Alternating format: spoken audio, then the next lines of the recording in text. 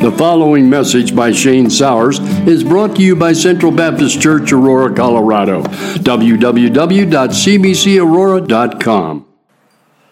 Okay, Micah chapter 1, verses 10 to 16. That's Micah chapter 1, verses 10 to 16.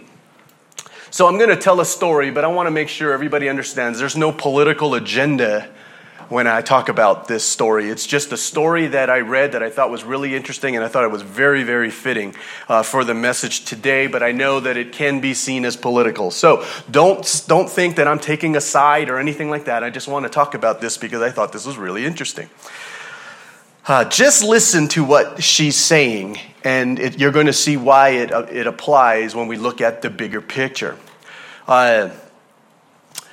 The article goes like this. They say that an ounce of prevention is worth a pound of cure. But for one doctor, the cost of lacking such prevention is much more costly. In fact, it's costing people their lives. Dr. Brittany Kobia is at Grandview Medical Center in Birmingham, Alabama, and she's been treating coronavirus patients, some who are vaccinated and some who aren't. The difference between those who make it and those who don't is as obvious as it is heartbreaking, she says. I'm admitting young, healthy people to the hospital with very serious COVID infections. One of the last things they do before they're incubated is they beg me for the vaccine. I hold out my hand, I hold their hand, and I tell them that I'm very sorry, but it's too late. I'm sorry, but it's too late. And it will be too late when we die and we are now face to face with the judgment of God, with Christ seated in his judgment seat, about to pronounce a sentence, and this sentence is an eternal sentence. When judgment comes, we will be told, in a way, I'm sorry, but it's too late. Will we have to experience the thoughts, the pain of loved ones and people that we know, knowing that when the time comes, they might probably hear the words, I'm sorry, but it's too late. And when the judgment of Christ comes, when he comes to judge the quick and the dead, at that moment, will we hear, I'm sorry, but it's too late? But even before that moment, is it a reality that we could hear, I'm sorry, but it's too late, even before the time comes?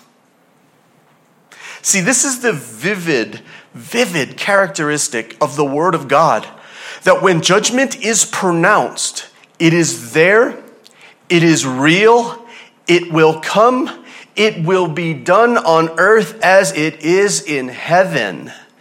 This is the surety of the will of our living God. Today, we have to be sure that we are understanding that judgment is coming, judgment is real, and judgment will be terrible. It will be so terrible. I love that illustration that John Piper gives about being in the cliff of the iceberg when a winter storm goes over.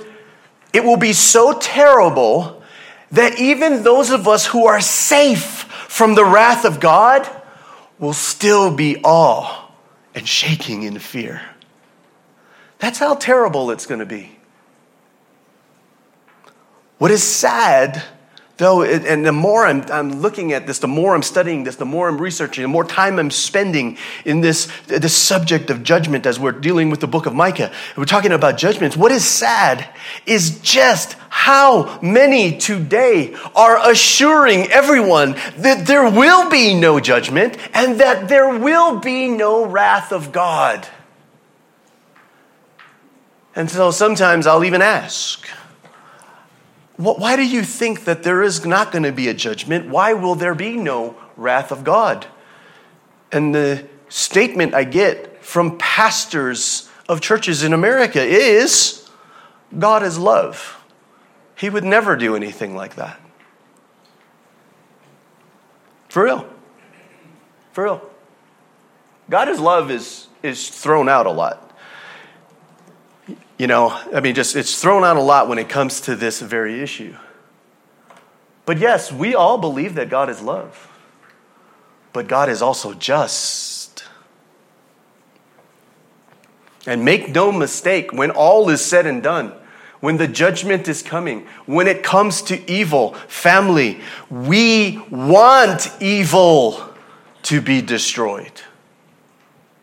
We do.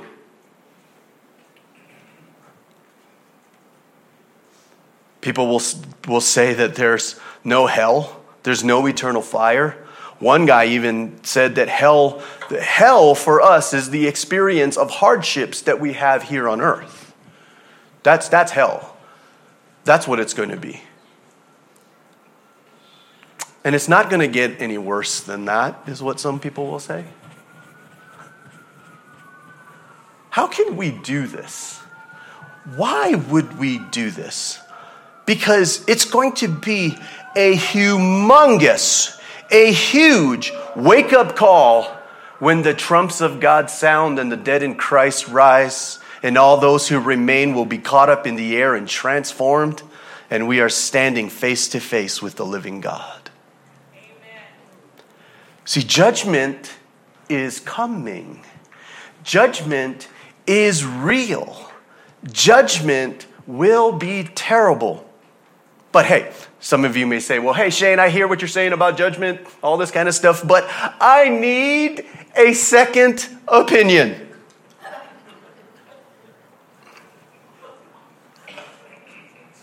Just in case. Dr. Wayne Grudem, the famous Dr. Wayne Grudem, the systematic theology professor and scholar, says this: Scripture frequently affirms the fact that there will be a great final judgment of believers and unbelievers. They will stand before the judgment seat of Christ in resurrected bodies and hear his proclamation of their eternal destiny. He says this final judgment is the culmination of many precursors in which God rewarded righteousness or punished unrighteousness throughout history, while he brought blessing and deliverance from danger to those who were faithful to him, including Abel, Noah, Abraham, Isaac, Jacob, Moses, David, and the faithful among the people of Israel. He also, from time to time, brought judgment on those who persisted in disobedience and unbelief. His judgments included the flood, the dispersion of people from the Tower of Babel, the judgments on Sodom and Gomorrah, and continuing judgments throughout history, both on individuals and on nations who persisted in sin. I have to keep going. I got to keep going with what he's saying here. Moreover, in the unseen spiritual realm, he brought judgment on angels who sinned. You see what he's saying there? Not just humans. God is bringing judgment upon angels who sinned. Peter reminds us that God's judgments have been carried out periodically and with certainty. And he reminds us that a final judgment is yet coming, for the Lord knows how to rescue the godly from trial and to keep the unrighteous under punishment until the day of judgment, and especially those who indulge in the lusts of defiling passion and those who despise authority. Wow. Judgment's coming. Judgment is real. And it will be terrible. It will be. And family, when we look at the scriptures, we saw that it was real for Israel and Judah. So let's take a look. Micah chapter 1, verses 10 to 16. Micah chapter 1, verses 10 to 16. Don't tell our enemies in Gath. Don't weep at all. You people in Beth-lephra, roll in the dust to show your despair. You people in Shaphir, go as captives into exile, naked and ashamed. The people of Za'anan, dare not come outside their walls. The people of Beth-Ezel mourn, for their house has no support. The people of Marath anxiously wait for relief, but only bitterness awaits them as the Lord's judgment reaches even to the gates of Jerusalem. Harness your chariot horses and flee, you people of Lachish. You were the first city in Judah to follow Israel in her rebellion, and you led Jerusalem into sin. Send farewell gifts to Moresheth Gath. There is no hope of saving it. The town of Aksib has deceived the kings of Israel. O people of Marashah, I will bring a conqueror to capture your town, and the leaders of Israel will go to Adullam. O people of Judah, shave your heads in sorrow, for the children you loved will be snatched away. Make yourself as bald as a vulture, for your little ones will be exiled to distant lands. The grass withers, the flower fades, but the word of our God stands forever. Let's pray. Father, thank you so much for your word. God, I pray that it be a lamp unto our feet and a light unto our path, Lord. Accomplish your purpose. And we thank you in Jesus' name. Amen. So if you're taking notes, the first thing we're going to look at today is the description of the march of judgment over the land and the use of quote-unquote irony by our living God. And the second thing we're going to see is the beauty of the gospel and its effects on our household. Our thesis statement today is this: though sin and the pattern of this world cause us to be apathetic or even indifferent to the coming judgment of Christ, it is the power of the Holy Spirit, the truth of Scripture, that will cause us to see the reality of judgment and the wonders of the gospel, salvation in Christ and in Christ alone. So family, point number one, an identity crisis, an unappointed destiny. An identity crisis, an unappointed destiny. And in this lament, this is a lament that we're seeing here, we see the fall of Israel, and we see that this judgment is coming to the doorstep of Judah with the march of Sennacherib, the leader of Assyria, in 701 BC. And what we see here in this passage is we find 12 cities, including Jerusalem, who are in the path of the coming destruction, including desolation, refugees, and even hostages that are taken away. Family, and this is one thing, just a quick side note. What an amazing show of the supernatural power of God that we see here in Micah. He will declare this oracle some 20 years before the events were to take place, and with such detail. This is incredible. Another example of fulfilled prophecy and the incredible credibility and the showing and demonstration of the inspiration of scriptures, the scriptures that we possess, that some of you are holding in your hand. That's the power of the scriptures, the power of the word of God. So we got to know this, family. This is so extraordinary, so amazing, this concept of fulfilled prophecy. So amazing this is that the materialist, evidentialists, or positivists, those in our culture who reject the existence and possibility of the supernatural, there are people out there that say that supernatural things are just absolutely 100% impossible. They make it emphatic, and they make emphatic claims that this must have been written after the fact. You know, they say that. It's so clear, so specific, so precise. There's no way this could have happened by chance. This had to have been written after the fact. They're just proving to all of us just how absolutely incredible this is. Our God knows. Our God plans. Our God reigns. That's why. How amazing is that? And so, as we go through this passage of Scripture, after showing the fact that the transcendent God is coming down from heaven, and he's coming down to the high places with graphic cosmic collision descriptions of mountains melting like water with the incurable wound because the Lord will not relent and he will not come to their aid, there is a clear shift in the oracle that is here to bring a mood of panic throughout the land.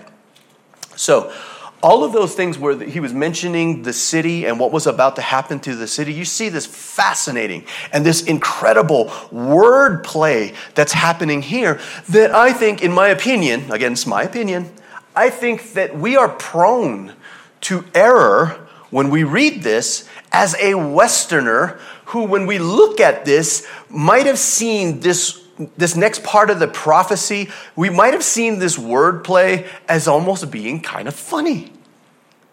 I mean, I got to be honest. When I first got to this and I started translating, it seemed like it was kind of an ironic thing, that God is just using a lot of irony here, and that God was actually making fun of them. That's what I thought when I was initially translating this. So I thought it was kind of funny. I thought it was almost comical. This was like, some comic relief. Sometimes as a pastor, and I have to control myself when it comes to this, but sometimes, like, if I'm preaching the gospel, yes, but sin before that, I preach it so hard. You guys notice this too. When I'm preaching it hard and I'm getting it real, it's so quiet in here, you can almost hear a pin drop. And I can feel the tension in the air, and I can feel the nervousness. I can feel all of that stuff. And because I can feel that stuff from you, sometimes as a pastor, I'm prone to just go, I better say something funny just to lighten this load here. So I thought maybe that might have been what he did. But that's not what God was doing here. And as a pastor, my own conviction came at this time. There is a sobering reality here. Sobering reality. The wordplay that we see here, for us as Westerners, yeah, we might have heard it, we might think it was comical, we might think it was funny. Okay? But for the Israelites, at the time when they saw this wordplay come down through the oracle, when they saw this would have been a horrible, horrible thing that would have crushed them. And I think that sometimes for us, because of the cultural differences, we might not really get the full impact of what's being communicated here. There would have been real panic in the hearts of the people as they heard this. Because when it comes, and many of you may know this, when it comes to giving names, it's so different in the West than it is in the East, right? Even in some other countries, it's just different. When they give names, those names have meaning. It has a lot of meaning. There's a link between the name and the person's actual identity. So here in the West, maybe it was different for you guys, but for many of us, when we give names because of personal preference, because we like the way it sounds. Or we give names based on popularity. It's really funny how that they did that popularity thing when it comes to names with certain generations of kids. And then there's names that are more popular at different times, Like my middle name is Harold. And my middle name was after my grandfather. And did you know that there was a time where the name Harold was really popular? I keep thinking that. Like one day, there was a time where guys were named Harold. Yeah. We do. That's how we do. But when an Israelite would give a name, it was an important identity marker. Today in the West, how we're so consumed today with identity. Everything is identity, identity, identity. Right? And that we put so much and we link so much to our identity. It's an identity marker. Well, back the Israelites, when they were giving names, it was significantly linked to their destinies. This is who you are. Today, our names don't really mean a lot So we have to find other things outside of us to give us our identity. This is who I am. But the Israelite, my name was my identity. My name was my destiny.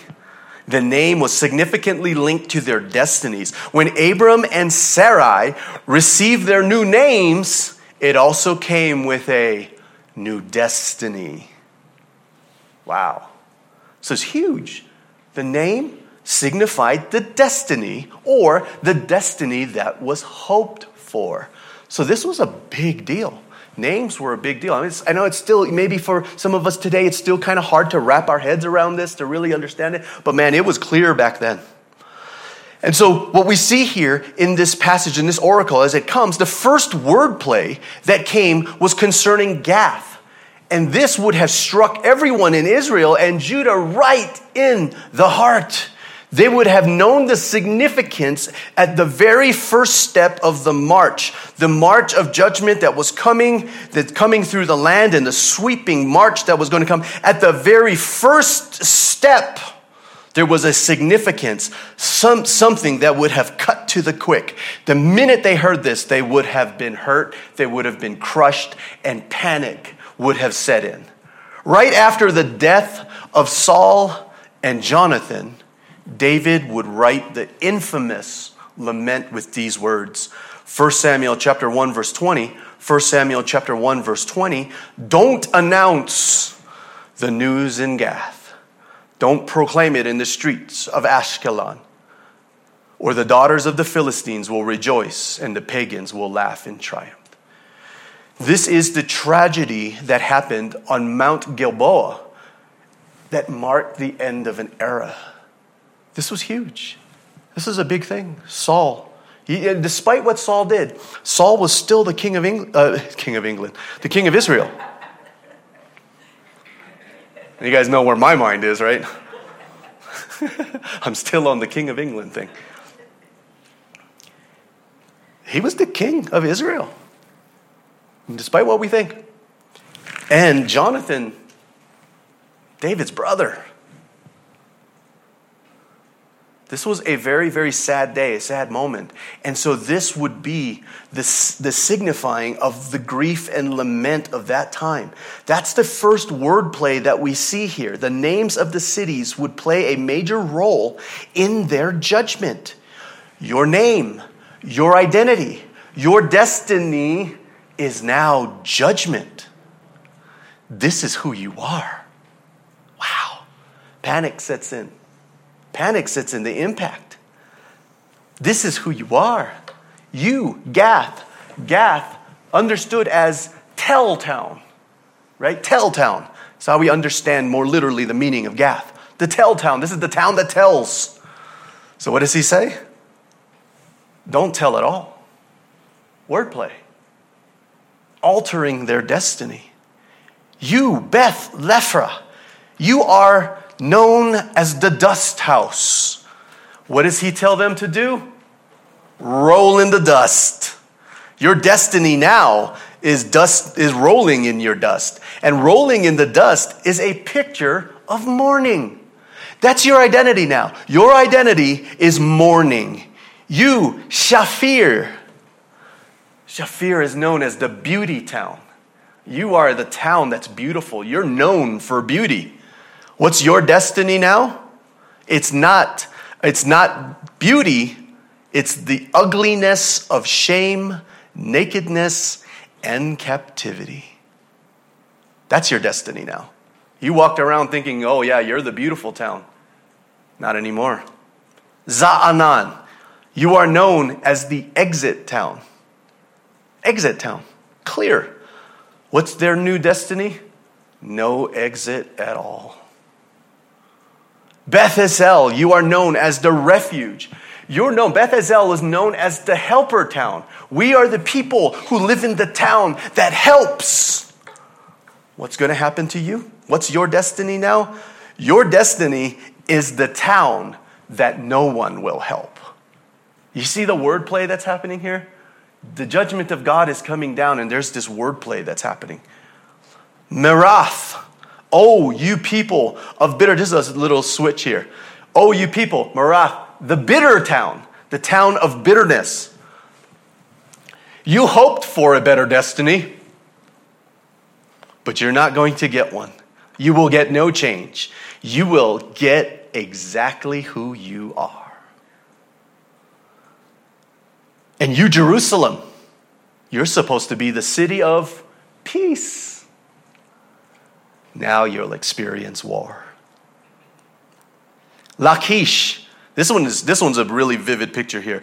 Lachish is the harness for horses. This city was known for its military strength, its military might. That's what they did. These were the people that raised the race horses, the chariots. These were the ones that built the armies, the chariots, the weapons, the horses, mainly the horses for battle. The place known for their resources to wage war in mighty battle. And what is their judgment? What's their destiny now? Harness your war chariots. Harness your racehorses and race not into battle, but flee like cowards. That's what you're going to do. Yeah, you think that you're mighty soldiers? When this judgment comes, your destiny, you're going to be known as those who fled with your military might. Moresheth Gath, the city that sounds like the word for, it sounds like the word that's used for betrothed. This is what he's saying by send them gifts. Essentially what he's saying is send these people in Moresheth Gath, the betrothed, send them wedding gifts. Because that's what they're going to do. They're going to go away to be the bride for the enemy. Wow, judgment. Aksib. Yeah, you're gonna get what you are. Aksib, known as the town of deception. And we've seen during this time when that came that this town aided, this is somewhat speculation, but it seems that some information will say that we get throughout history that Aksib actually helped the Assyrians. Yeah, you're going to be deceptive to the kings of Israel. You're going to betray. That's your destiny. That's what you're going to be known for. Marashah, you are known as the conquering town. You are the town that conquers. And your new destiny, you will now be conquered. You will become known as the conquered town. And Adullam, you were the place that David went when he was fleeing from Saul. And so not the glory of the people of power will be taken away to hide in your cave. Your nobility, your leaders will hide in the cave of Adullam. And so for the people of the land, they're going to experience something catastrophic. And much more so than that, that's what their identity is going to be. Your name, what's going to happen to you is altered. Your destiny has changed. You will have a severe identity crisis. Because of the cultural context of the people of the time, this lament would be vivid and it would induce panic of the impending doom that was coming. The judgment is real. The judgment is terrible. The judgment is coming. And now, the judgment is their new destiny. That's who you are now. When people look at you, that's who you're going to be. When people ask you about who you are, your lineage, where you come from, judgment is your new destiny. It's your new identity. They will identify themselves in judgment. The generations before them were known as the destiny, or had a destiny of greatness. Now you will be known as the generation that brought destruction. That's your identity. That's who you are. That is your identity. You'll be proverbial. You'll be simply known as a proverb. Yeah, don't be like them. Don't be like those people. Look at what they did. Look at who they are. Don't be like them. Oh yeah, proverbial. Shane is a derivative of Sean. Sean is Irish for John. Did you know that? John means God's gracious gift. So that's why I smile all the time. Because I walk around believing that I'm God's gracious gift to you.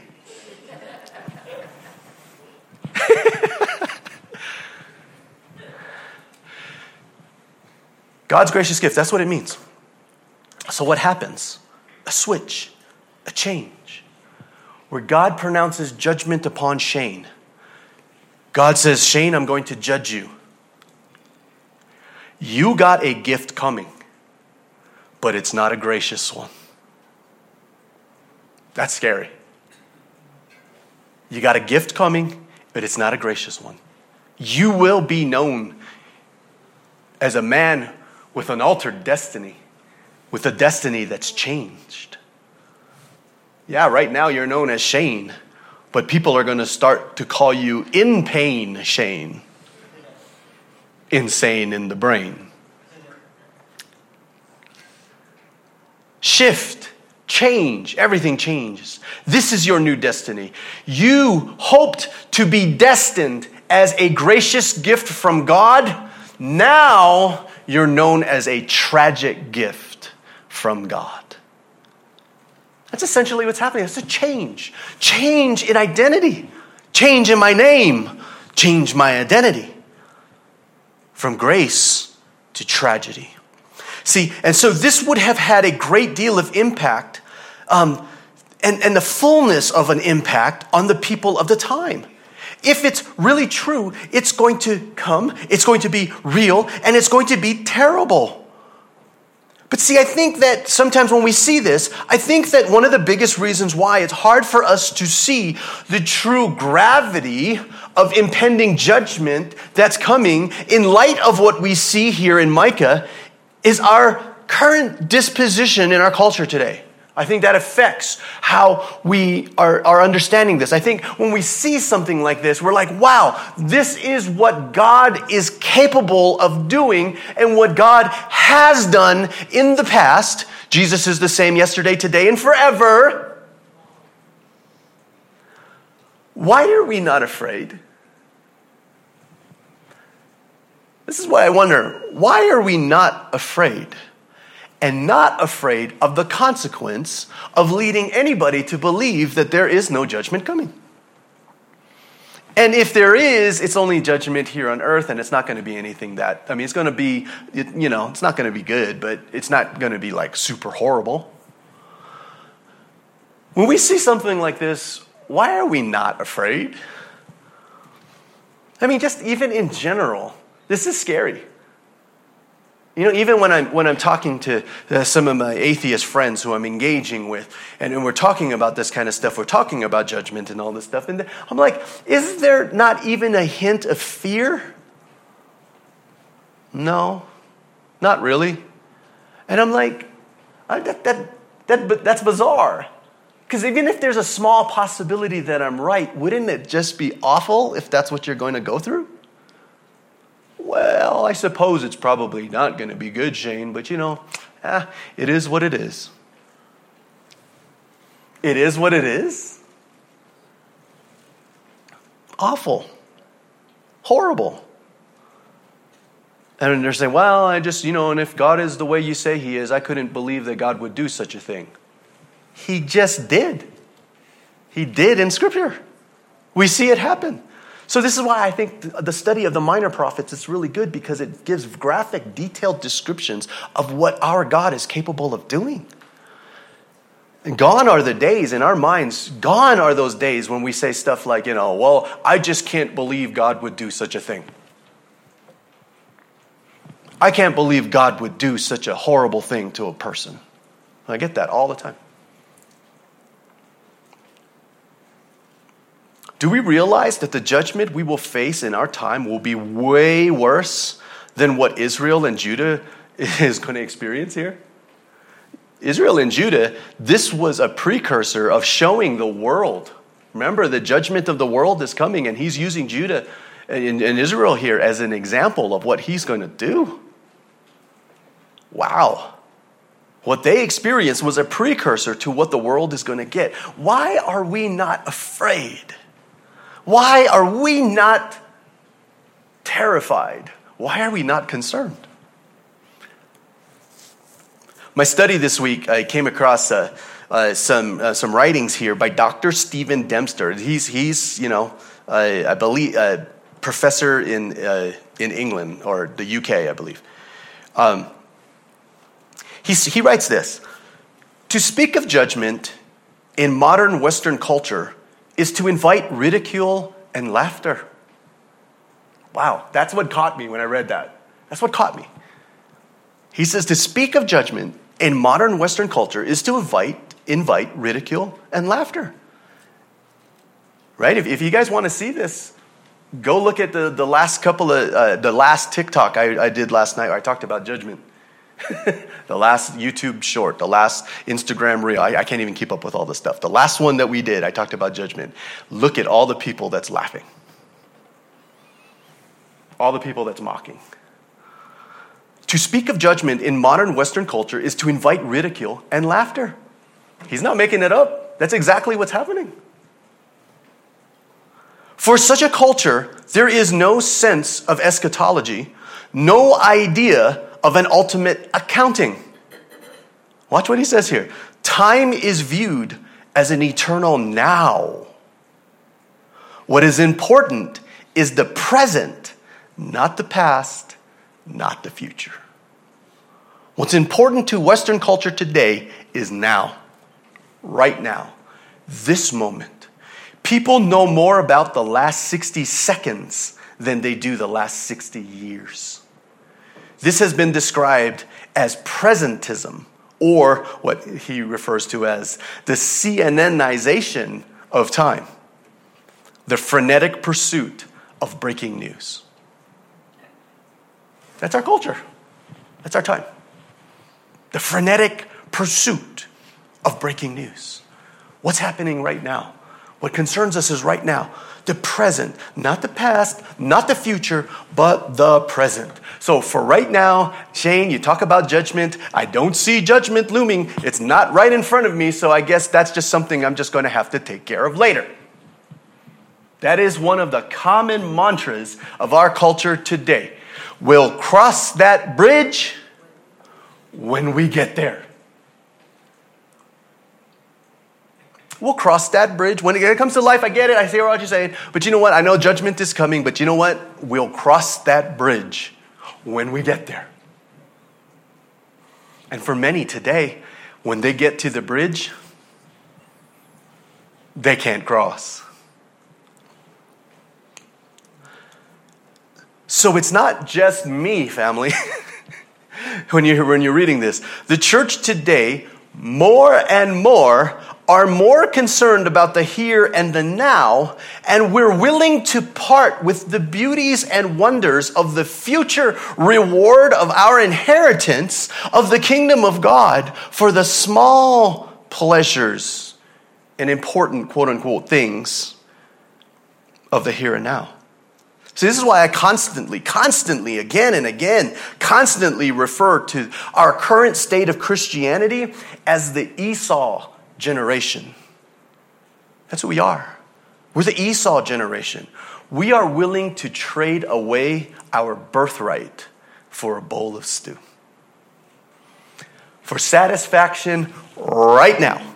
For something right now. For something to relieve whatever it is that I'm needing relief from. Bring me that relief right now, and I will give you my birthright. Sacrifice our birthright for a bowl of stew.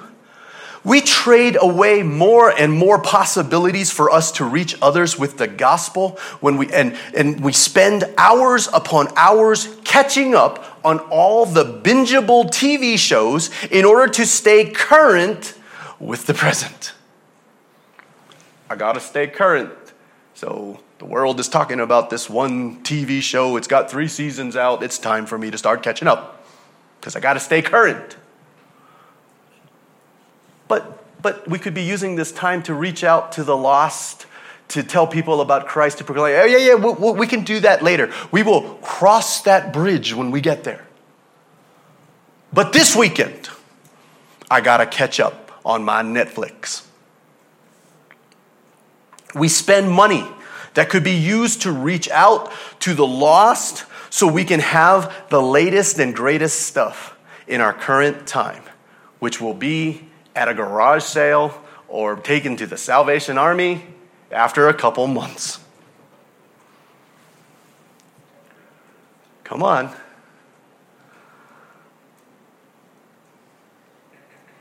We got to stay up. Spend and get with the times, Shane. Spend and get with the times. You know, you gotta beef up that wardrobe of yours. I don't know if you're keeping up with the time. You know, the jeans that you're wearing, it needs to be more skinny.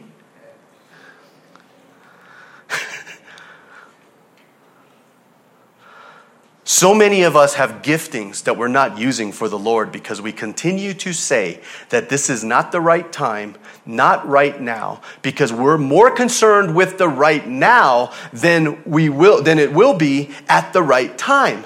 So when will it be the right time for you to start doing what it is that God has gifted you to do? When will it be the right time?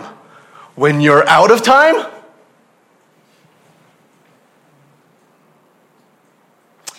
Shane, I know I got to do things for the Lord. I know I got to do things for the Lord. There's a lot that the Lord has called me to. I know that there's a lot. But there's a lot of prep and a lot of learning and growing that needs to happen still. But you got to understand, right now is not a good time. Because right now, I need to do what I got to do for right now. Seriously, I got to take care of my life now. How is the treasure that I'm going to receive when I get to heaven, how is that treasure going to take care of my life right now? How is my inheritance in heaven going to help me to pay the bills that I got to pay next week? Shane, I got to be concerned about the right now. I don't have time. I can't waste time and effort on thinking about the things of the future. I can't be thinking about this. I've got to deal with the present right now. And then when the future comes, this is one of my fears when I was in Bible college. I always remind myself of this when I was in Bible college. You know, I can't remember. Yeah, maybe it was Steve sitting on the driveway at the house at Highlands Ranch. Yeah, we had a house in Highlands Ranch, and all Bible college students, we'd all live. Some of us were living there, and we'd have parties there. We'd have prayer meetings there. It was awesome. But I remember me and Steve sitting just laying down on I don't know what that thing is. I mean, there's a word for it, but I can't think of it right now. It's where you park your cars. The driveway, thank you. Laying on the driveway, looking at the stars.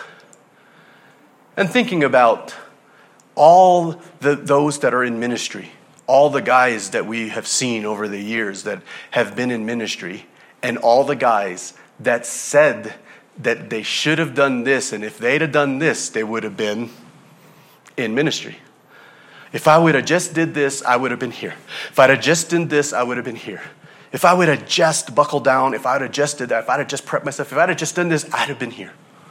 And I remember telling Steve, like, I just don't want that to happen. That just can't happen. Because we would refer to those guys as the woulda, coulda, shouldas. Only I just got to sit there and listen. Oh, you know, because I used to be the preacher. There was one time this one lady came up to me and said she thought I was the greatest preacher that ever lived. And if I would have if this didn't happen to me, I would be, I'd ministry to the masses right now. I'm like, yep, just sitting there listening. The woulda, coulda, shouldas. Because we're so concerned about the present that we're not investing in the future. Wow. People are dying. People are going to hell. People are condemned in judgment. So much could have been done for the kingdom if you would have been concerned and invested in the future. So much could have been done for the kingdom, but instead you chose to sit there and to sacrifice it all for a bowl of stew. I hope it was good. The question today, family, is this. Did you waste your life? Are we currently wasting our lives today? Are we wasting our lives? And the oxybes, the deceptors, are continuing while we're sitting here not doing anything. The deceptors or deception oxybes, preachers, continue to say that there'll be no judgment because love wins. And here are principles for you to have your best life now. Best life now. Are we continuing to teach and to support and to support even by our apathy about not standing up for the truth or by not saying anything? Are we continuing to support this idea? You do realize that when you hear stuff like that, and I have to say it. I did read the book. I was curious. I had to find out. But it was like interesting how it was based on Scripture, and I was like, you know what? It is actually kind of based on Scripture. And people are like, are you serious? I said, yeah, actually it is. Do you know what he's teaching us to do? What modern preachers are teaching us to do? Is to go to your heavenly Father and you ask him for your inheritance now.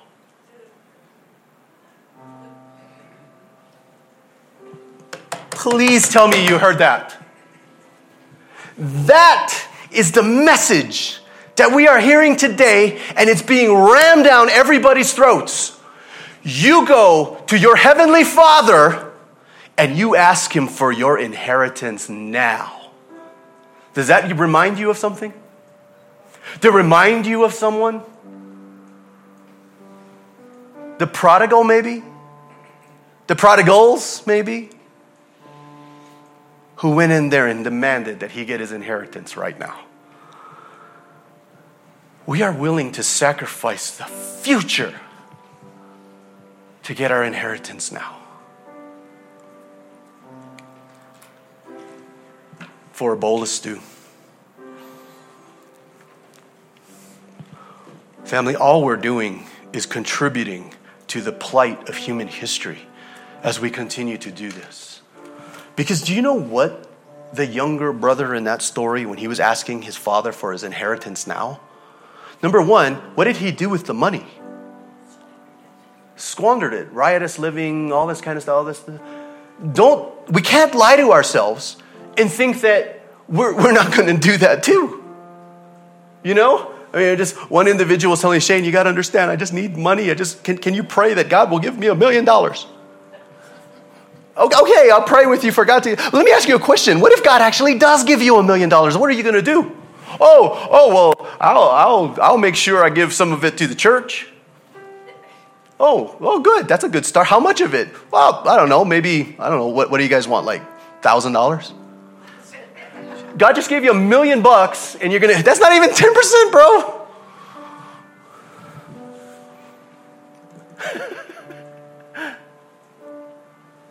What are we even going to do with it?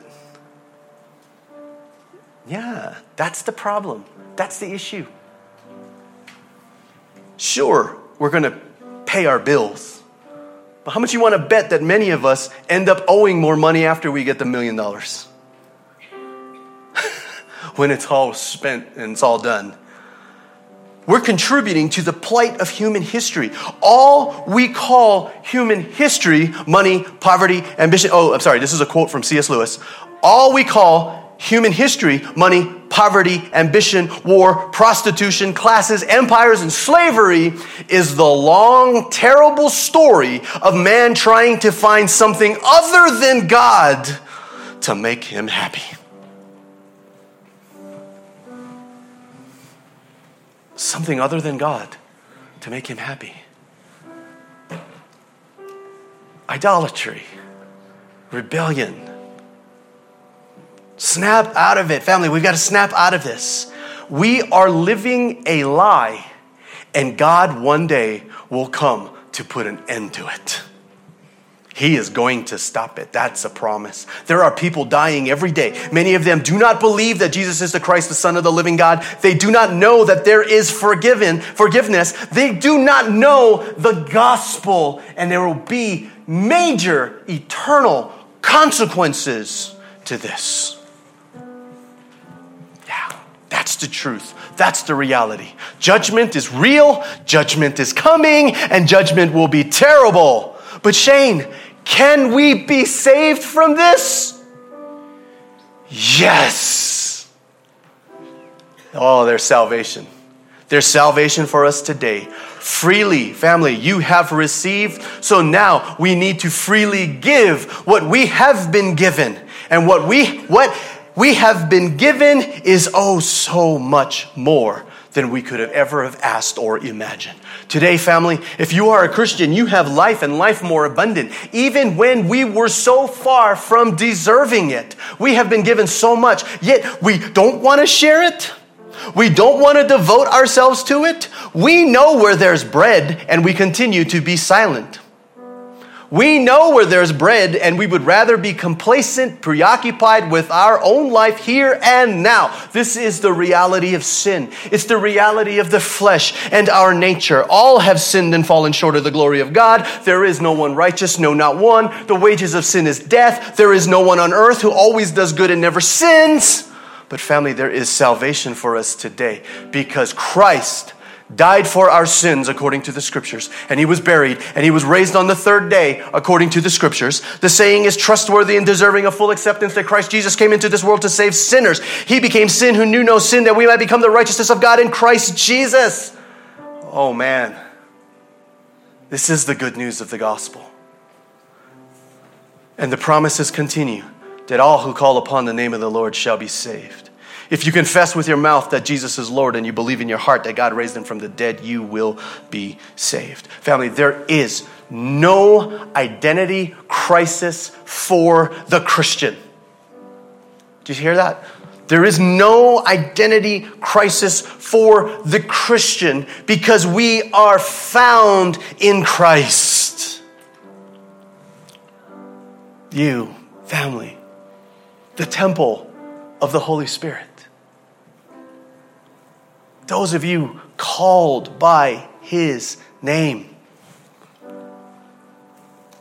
Our precious Lord. Our precious Jesus.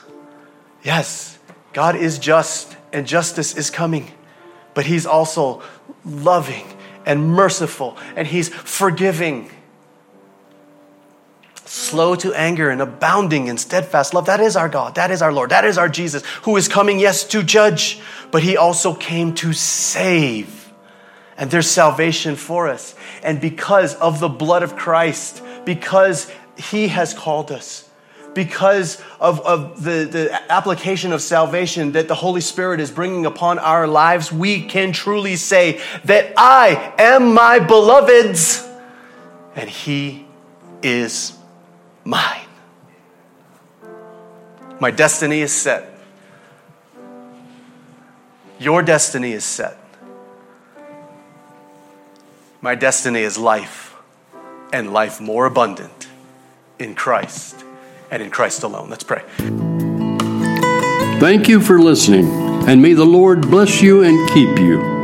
For more information about Central Baptist Church, go to www.cbcaurora.com.